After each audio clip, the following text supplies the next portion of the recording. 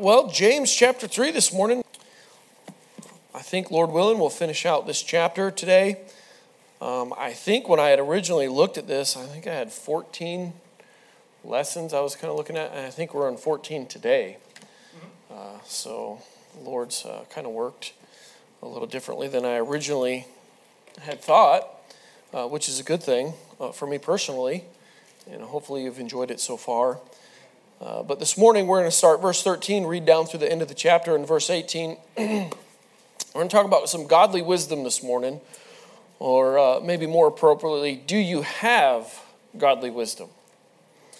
And so let's begin reading in verse 13. It says, "Who is a wise man endued with knowledge among you? Let him show out of a good conversation his works with meekness of wisdom. But if ye have bitter envying and strife in your hearts, glory not and lie not against the truth. This wisdom descendeth not from above, but is earthly, sensual, devilish. For where envying and strife is, there is confusion and every evil work. But the wisdom that is from above is first pure, then peaceable, gentle, and easy to be entreated, full of mercy and good fruits, without partiality and without hypocrisy. And the fruit of the righteous is sown in peace of them that make peace." Heavenly Father, we do thank you, Lord, once again for the opportunity to come together and, Lord, get into your word a little bit in the Sunday school hour. And we pray, Lord, for your blessing, for your Holy Spirit filling, and Lord, that you just do a work in each and every heart. Help us to be more like Christ through the things that we learn today. In Jesus' name, amen. So this morning, do you have godly wisdom? So verse 13, if you look at that one with me real quick. "Who is a wise man endued with knowledge among you? Let him show out of a good conversation his works with meekness of wisdom." It says the kind of wisdom a person possesses will be revealed by the kind of life that they live. So it's been said that wisdom is God's character in action. But the way that you conduct yourself, your conversation, your behavior is an indication of the wisdom that you're living by. And those who possess human wisdom will demonstrate by their lives that they do not have a saving relationship with Christ.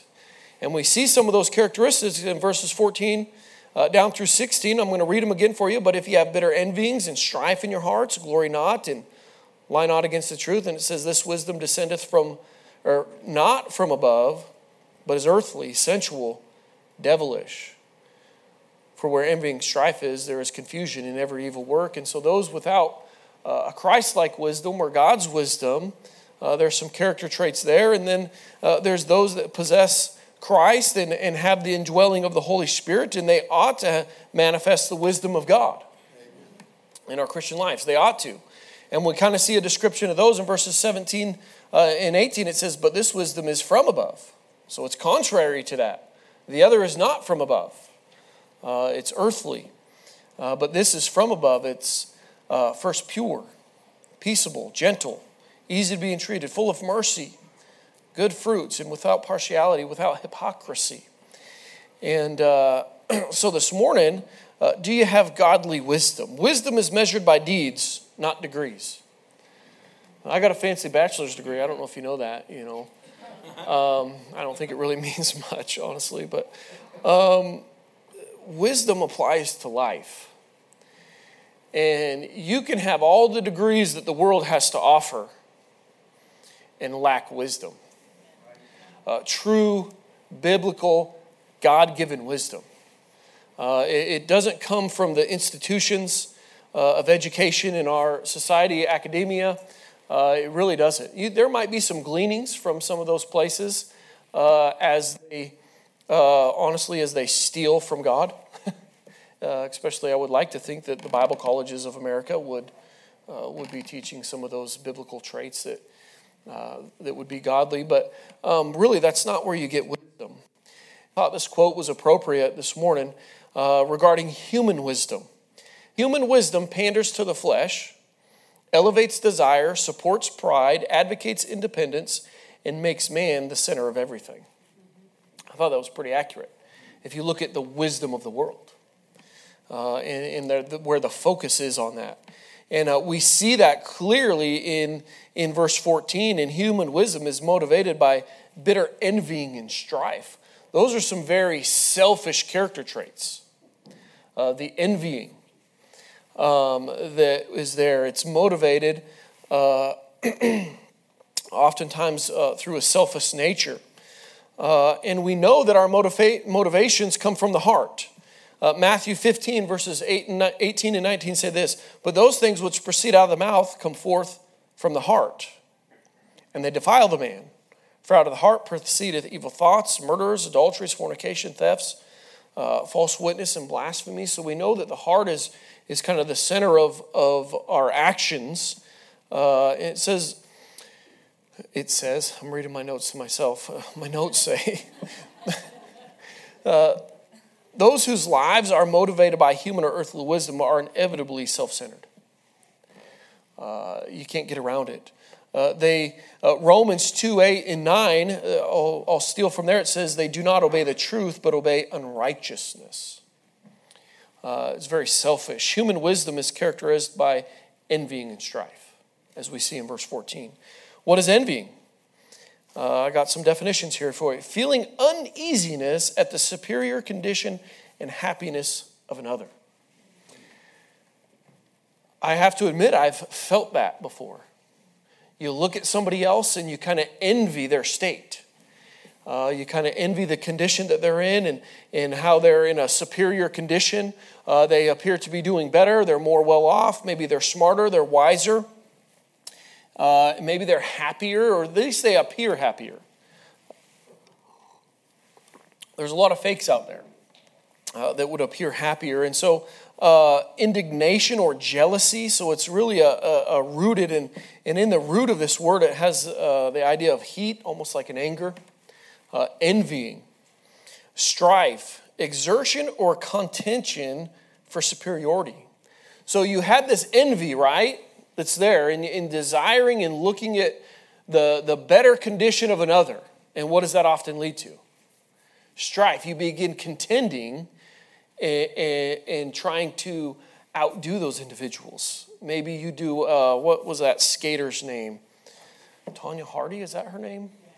She took out her competitor's knee. I have a knee. My knee's sore today. Maybe that's why I haven't thought of that. But, there was a little strife there. Looking at this person that was probably going to beat her. And she said, well, you know what? I'm going to rise up and I'll solve this problem. Envyings and strife and emulation. It has the idea of emulation and with physical efforts, right? Taking action against people. Emulation, a striving to equal or to do more than others to obtain carnal favors or honors. Do you find yourself competing with other people's out of envy? You begin to strive over things, and there's some anger there, some enmity in that word. The definition has the word quarrel, struggling for superiority. That's the wisdom of the world. And it abounds. We see it, even in academia. Everyone wants to be better than the other, and they got to show someone else up. And you see it in the military when it's time to compete for promotion. Right? There's a lot of envying and strife and undercutting and backbiting and backstabbing and those kind of things oftentimes. And we need to be careful. And listen, these are character traits from wisdom that shouldn't be identifiable in our lives as believers, as Christians. But if you're honest with yourself, I'm guessing you'll probably notice that you've experienced some of these emotions or feelings. And hopefully you didn't take action and take somebody's knee out. But that's the wisdom of the world. It's earthly. It approaches life as if God doesn't exist. As if God doesn't exist. 1 Corinthians 1:19 through 21 says, "For it is written, I will destroy the wisdom of the wise, and I will bring to nothing understanding of the prudent. Where is the wise? Where is the scribe? Where is the disputer of this world? Hath not God made foolish the wisdom of this world? For after that is in the wisdom of God, the world by wisdom knew not God. It pleased God by the foolishness of preaching to save them that believe. God's wisdom is superior. And I know you guys understand that, but sometimes we just need to be reminded of some of the scripture that's in the Bible, because I'm not sure if y'all are reading it. No, you guys are a rough crowd. I only get something from Pastor, right? But listen, we need to be in the Word. But this wisdom is earthly. It's of this world, and it's limited to the present world. It's very limited. God's unlimited. And so why would you want to lower yourself to be satisfied with the wisdom of the world? Understanding is that it's limited. And it's earthly, it's carnal, it's fleshly. It goes on to say it's sensual. It's of the flesh. Has to do with human feelings or reasoning. And listen, it's not from God. It will lead you astray every time. It relates to the natural, fallen, unredeemed man. And in one of the definitions I saw this, it says bestial nature. I'll tell you what, I'm looking for something that's a little bit higher than the animal kingdom. Some wisdom that's coming from a higher place. That wisdom that's above. But if you stick around in the wisdom of the world,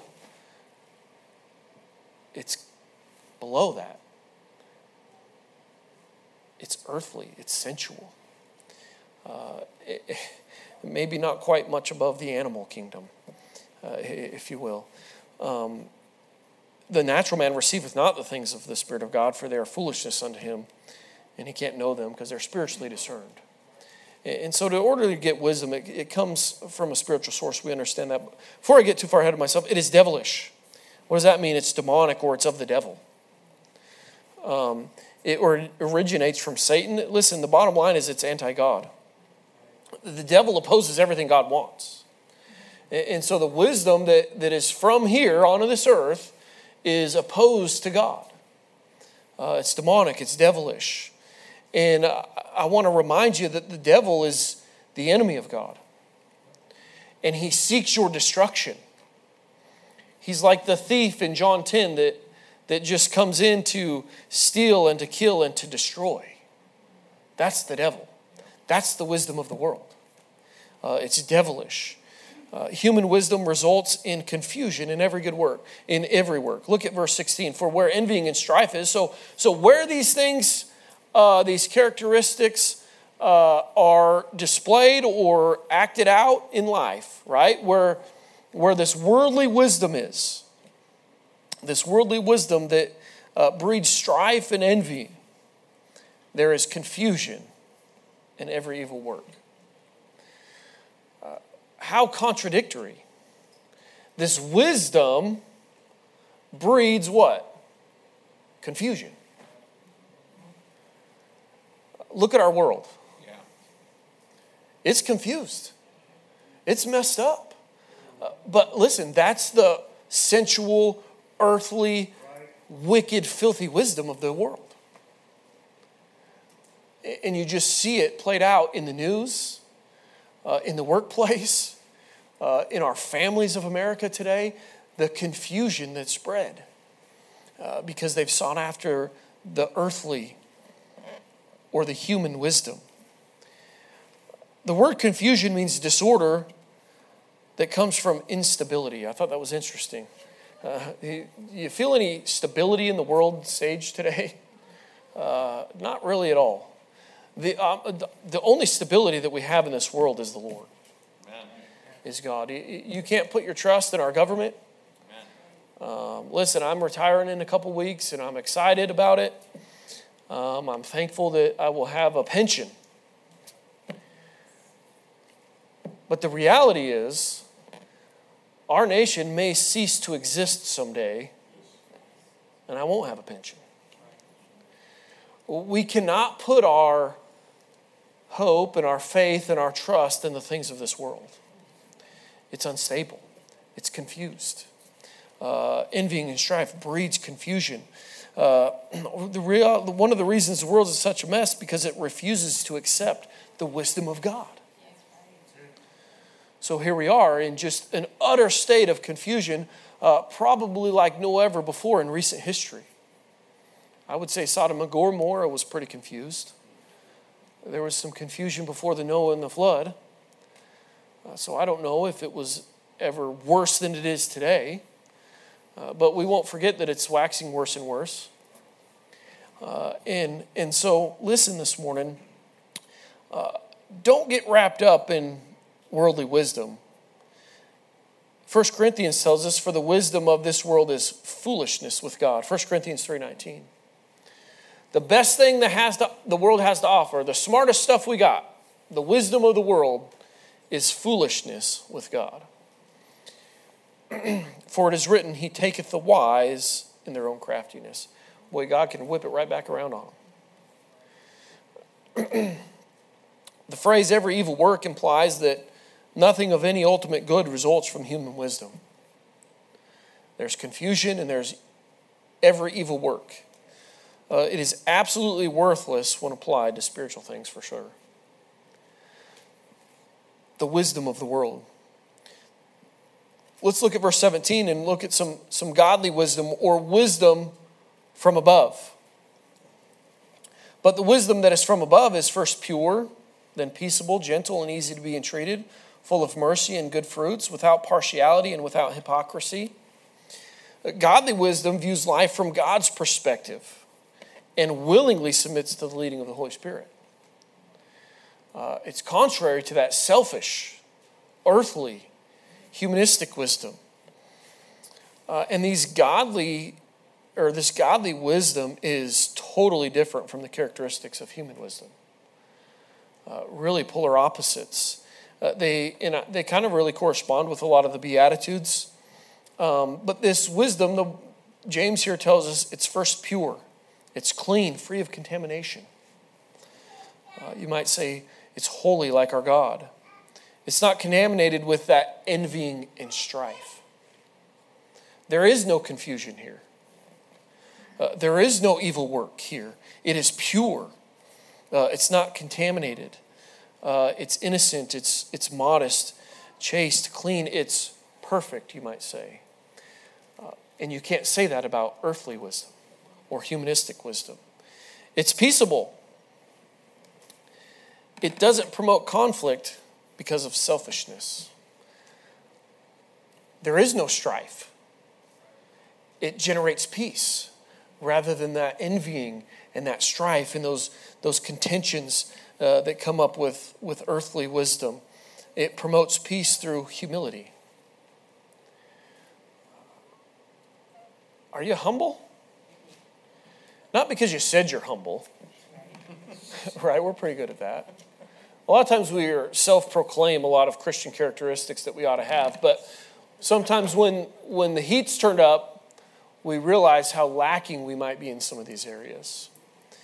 Philippians 2:2-4, it says, fulfill ye my joy that ye be like-minded, having the same love, being of one accord, of one mind.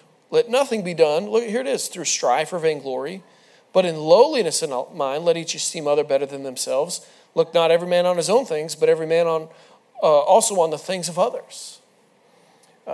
Man, how can you generate peace but greater by living those verses? Boy, no strife, no vainglory. You're not concerned about your own. You're just of a low mind. You don't care if somebody else gets the credit. You don't care if somebody else gets the promotion. You're excited about it there, that you're going to esteem them better than yourselves. You're not going to be concerned with them. Proverbs chapter 20, verse 3 says this, it is an honor for a man to cease from strife. Peace. It's an honor to cease from that. But look what it says, but every fool will be meddling. I thought that described women, but maybe not. You guys are a tough crowd. Women, yeah. But every fool will be meddling. That's the definition of a woman, right? You guys are tough. Goodness. Now I'm meddling. But to cease from strife. Listen this morning, are you a peacemaker? Or do you glory in stirring things up? People do. People glory in that. Some people find great satisfaction by just stirring things up. I have to admit, I've done it at times. But listen, that's not a characteristic of godly wisdom. We ought to be peacemakers. And not, and let me move on here. It is gentle. That idea there is it's appropriate for the situation or the circumstance. When you respond to people, is your response appropriate for the situation? Is it gentle? That doesn't mean that discipline doesn't need to take place or correction doesn't need to happen or things don't need to be reproved. Yeah. But as you do those things, how are you responding? Is it because of your selfish nature? Now, oftentimes if you do that, you'll have a very harsh response. And I'm justified in this because they've done wrong. Well, listen, we all have done wrong. And our Savior is very gentle. When you see when he dealt with people in sin, I love the example of the woman at the well. Someone that's just steeped in sin. In that passage, we're told that she's living in sin at that moment. And our Savior is so gentle. And what gives us the right not to be? 2 Timothy 2, verses 24 and 25 says this, and the servant of the Lord must not strive, but be gentle unto all men, apt to teach, patient, in meekness instructing those that oppose themselves, if God peradventure will give them repentance to the acknowledging of the truth. Listen, our God is long-suffering. Our God is patient. Yes, we ought to be willing to be gentle and apt to teach and to instruct. Oftentimes we respond harshly because we want immediate change. But sometimes they need somebody to gently bring them along and to teach them, to instruct them, to train them. Are you patient with folks? If you have 3 teenage boys, they'll try your patience, I assure you. And a good reminder for me on how to be gentle is to meditate on how Christ treated me.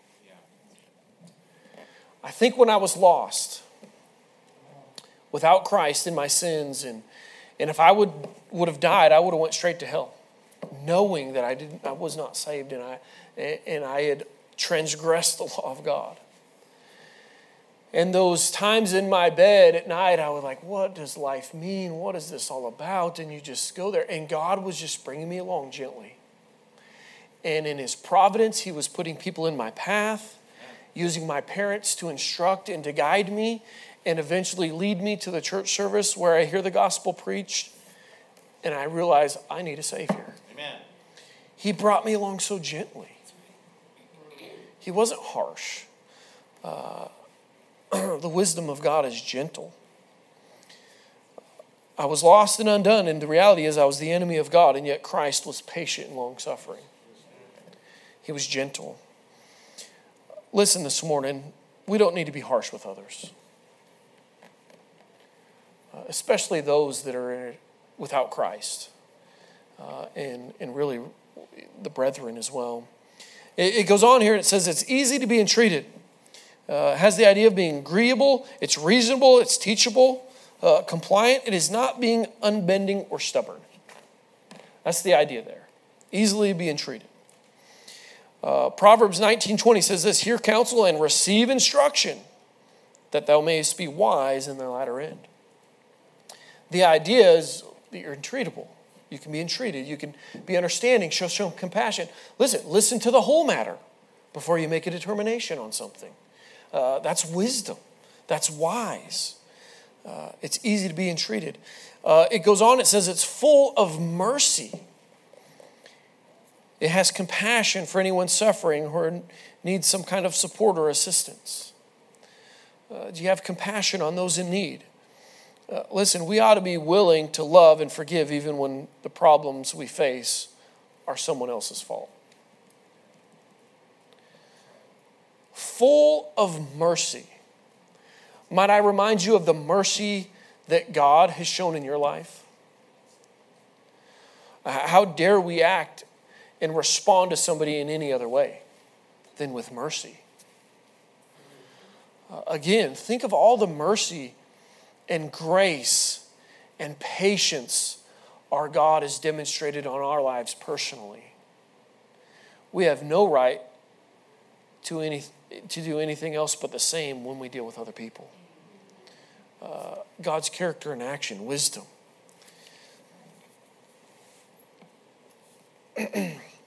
It's full of good fruits. I think this is a good thought. It is the actions that correspond to the attitude in the previous phrase here. So our attitude of mercy will move us to action. So it says that it's, it's full of mercy and good fruits. And so that mercy that we're full of causes us to move into action. Because we want to meet people's needs. We want to help them in their suffering. And so we be full of good fruits. Good fruits. Does your life demonstrate the characteristic of mercy when you deal with people? Do your actions demonstrate that mercy? We ought to be willing to love and forgive anything. We are instructed in Luke 6:36, be therefore merciful as your Father also is merciful. So if you've experienced His mercy, you ought to do the same for others. And don't forget Matthew 5:7, blessed are the merciful, for they shall obtain mercy. So don't forget the great things that the Lord has forgiven you. Amen. And it will help you minister to others. People are difficult. Let's be honest this morning. Sometimes people are stubborn. Sometimes people are rude, harsh. But as Christians, as spiritual Christians that say that we have God's wisdom or we're trying to live in the wisdom of our Lord, do we respond similarly, or do we respond with mercy and gentleness and try to create peace in those situations? Our actions, good fruits. It goes on, it says it's without partiality. God's wisdom does not show favoritism. Listen, God didn't favor you over anyone else. The same mercy and gentleness and patience He's demonstrated to you, He'll demonstrate to the person in the seat next to you. There's no favoritism there. There's no respecter of persons with God. Romans 2:11 tells us. He's not a respecter. What gives you the right to do anything otherwise? To show partiality or favoritism, discrimination of some kind. You don't have a right to do that. Really on any basis. And it goes on and it says it's without hypocrisy. Boy, this is a good Baptist church. There's none of that. Right? No hypocrisy in our midst. What does that mean? That we're perfect? No. But we're real, we're sincere. We don't pretend to be something that we're not. When we are open and sincere about our mistakes and our weaknesses, people respect us. I found that to be true. Just be honest. Be straight. Don't put on a front and try to act like you're something that you're not. People will respect that. People appreciate honesty and openness, and they're really repulsed by phonies. You ever been around those folks? It's like, oh my goodness, I can't handle this. It's just disgusting. You know, it makes you sick because they're saying one thing and you know it's not the case in their life. So yeah, I'm going to take counsel from you. You got it figured out. You're living in wisdom, idiot. Matthew 23, 27 or 28, it says this, woe unto you, scribes and Pharisees, hypocrites, for you are like unto whited sepulchres, which indeed appear beautiful outward, but are within full of dead men's bones and full of uncleanness, or all uncleanness. Even so ye also outwardly appear righteous unto men, but within ye are full of hypocrisy and iniquity. Full of hypocrisy and iniquity. On the outside, they've gussied it up. They got a nice blue suit on, looking sharp, right? Saying the right things, using the right vocabulary. But inside, it's just hypocrisy and iniquity, dead men's bones. Listen, everyone knows you're not perfect. So don't act like you are. It's repulsive. Nobody's perfect. And we all have different struggles and different challenges. Yours might be different than the other. But be honest about it. It might be the same as the other, and you can help each other. Right? If we would just be honest and talk about it. You can't bear each other's burdens if you're not open and honest and share those things with them. I'm afraid in the Christian life, oftentimes we don't like to do that. We like to put on a front, act like everything's thumbs up, A-okay. We got this whole thing figured out, but inside we're dead men's bones. And we're struggling and we're hurting, but because we won't be honest with ourselves, really, honest with the Lord and honest with the people that we fellowship with, we never get any victory, because that's how God's designed it, that we'd encourage and exhort one another. There's no hypocrisy in God's wisdom. And so finally here in verse 18, and the fruit of the righteous is sown in peace of them that make peace. Godly wisdom results in the fruit of righteousness, sown in peace. Every life is a life of sowing and reaping. And we reap what we sow.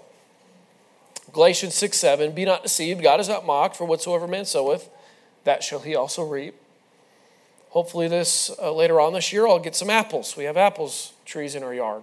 I'm looking forward to reaping some of those.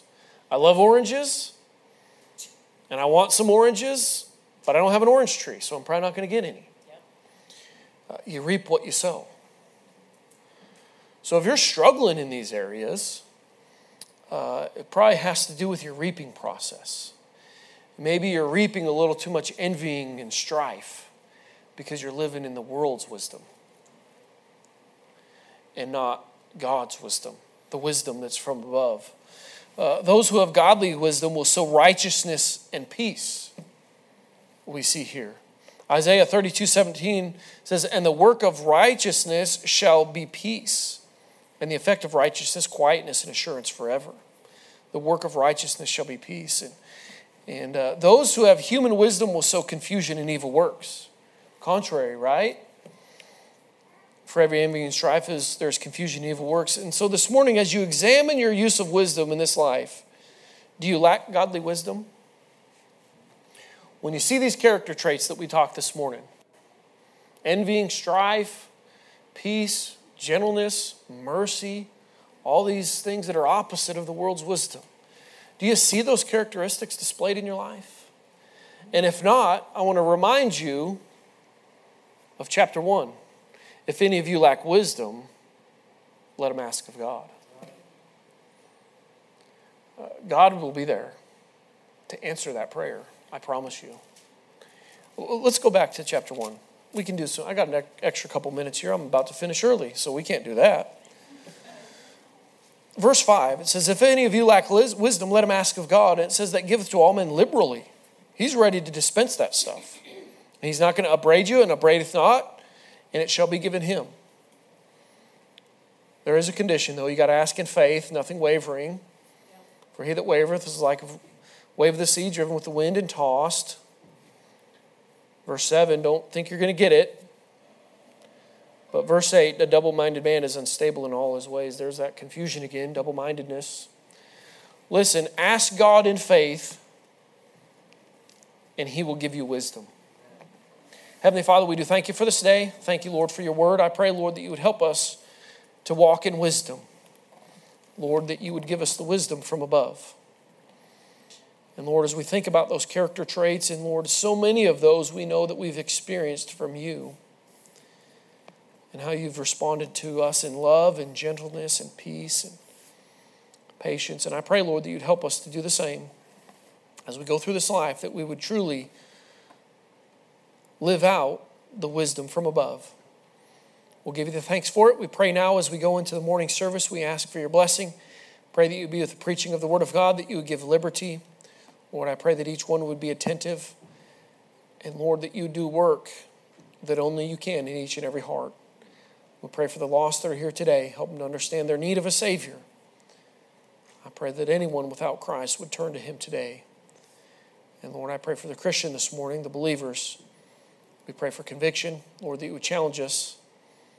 Lord, to be doers of your word and to walk closer to you. Give us something to make us more like Christ today. In Jesus' name, amen.